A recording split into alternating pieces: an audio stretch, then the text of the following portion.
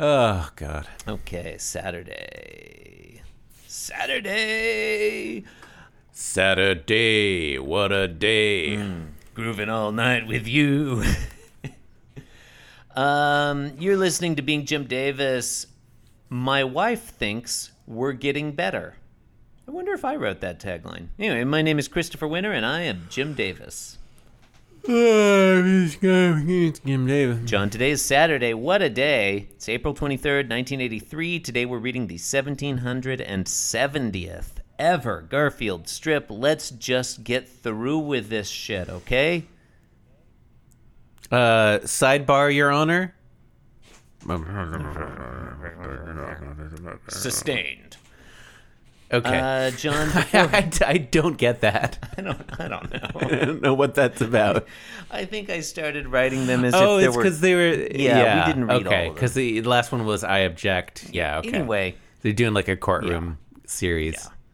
Okay. John, before we get to the Garfield, it's time for the latest installment of our long-running series. I moved to dismiss. It's always called... I moved to Sorry, dismiss. overruled. God damn it. It's always called Hexadexadoo.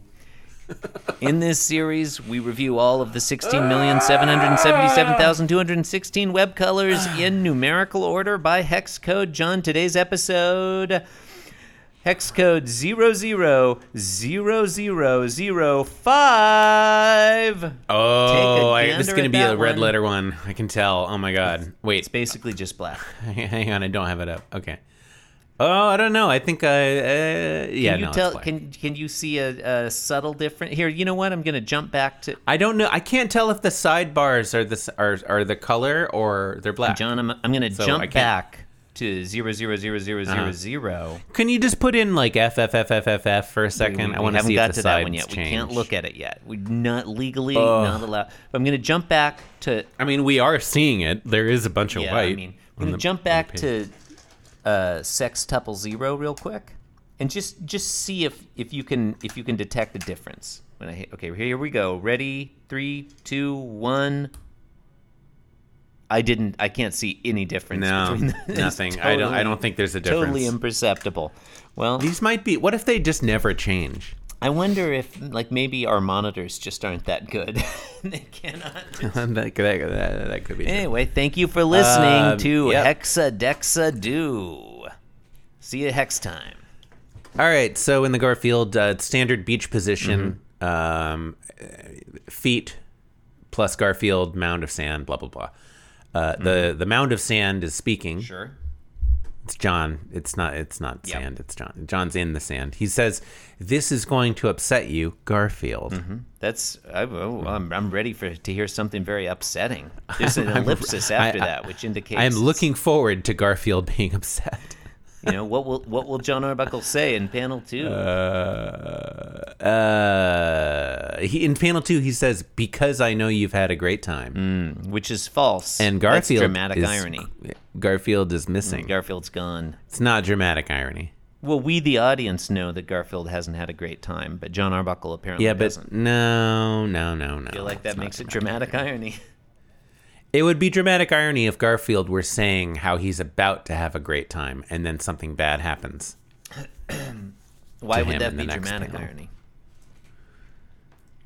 It's a character saying a thing. But the audience has to know that it's false. Like, okay. It's a character saying a thing, expressing their honest belief about the future I don't feel like or their dramatic current irony. state. Okay, but that's that turns out to be incorrect. and the audience knows. And that we already know that. Yeah, we already know. So it. we, the audience. Whereas this is just John using a rhetorical. He's just being sarcastic. I don't think John's being sarcastic. I think he's clueless. You think he really believes Garfield's had a great time, even though they've spent every day discussing the fact that Garfield is having a bad time? And here's my reasoning. That's a position. Here's my reasoning. Number one, John Arbuckle is a fairly selfish, self-centered person who doesn't really consider or listen to those around him. and he's having a good time. So in his egocentric world, he imagines Garfield's having a good time. Number 2. That's really dark. That's a really dark Tell me I'm interpretation. wrong. Tell me I'm wrong. I'm not going to tell you you're wrong. Because no one's like right or wrong about this. It's all open to interpretation. Number 2. It's all right. Garfield is a cat, and the things he says are actually thoughts, which John Arbuckle doesn't always necessarily understand. That's yeah,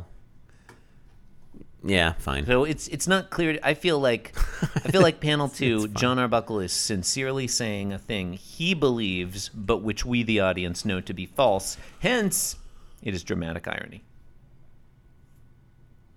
Yeah, it doesn't really matter, though. I don't care enough about it. It doesn't really to have matter. an Yeah, it doesn't really like change it very much either way. Like I think it works fine. Yeah, it's either fine. way. It's fine.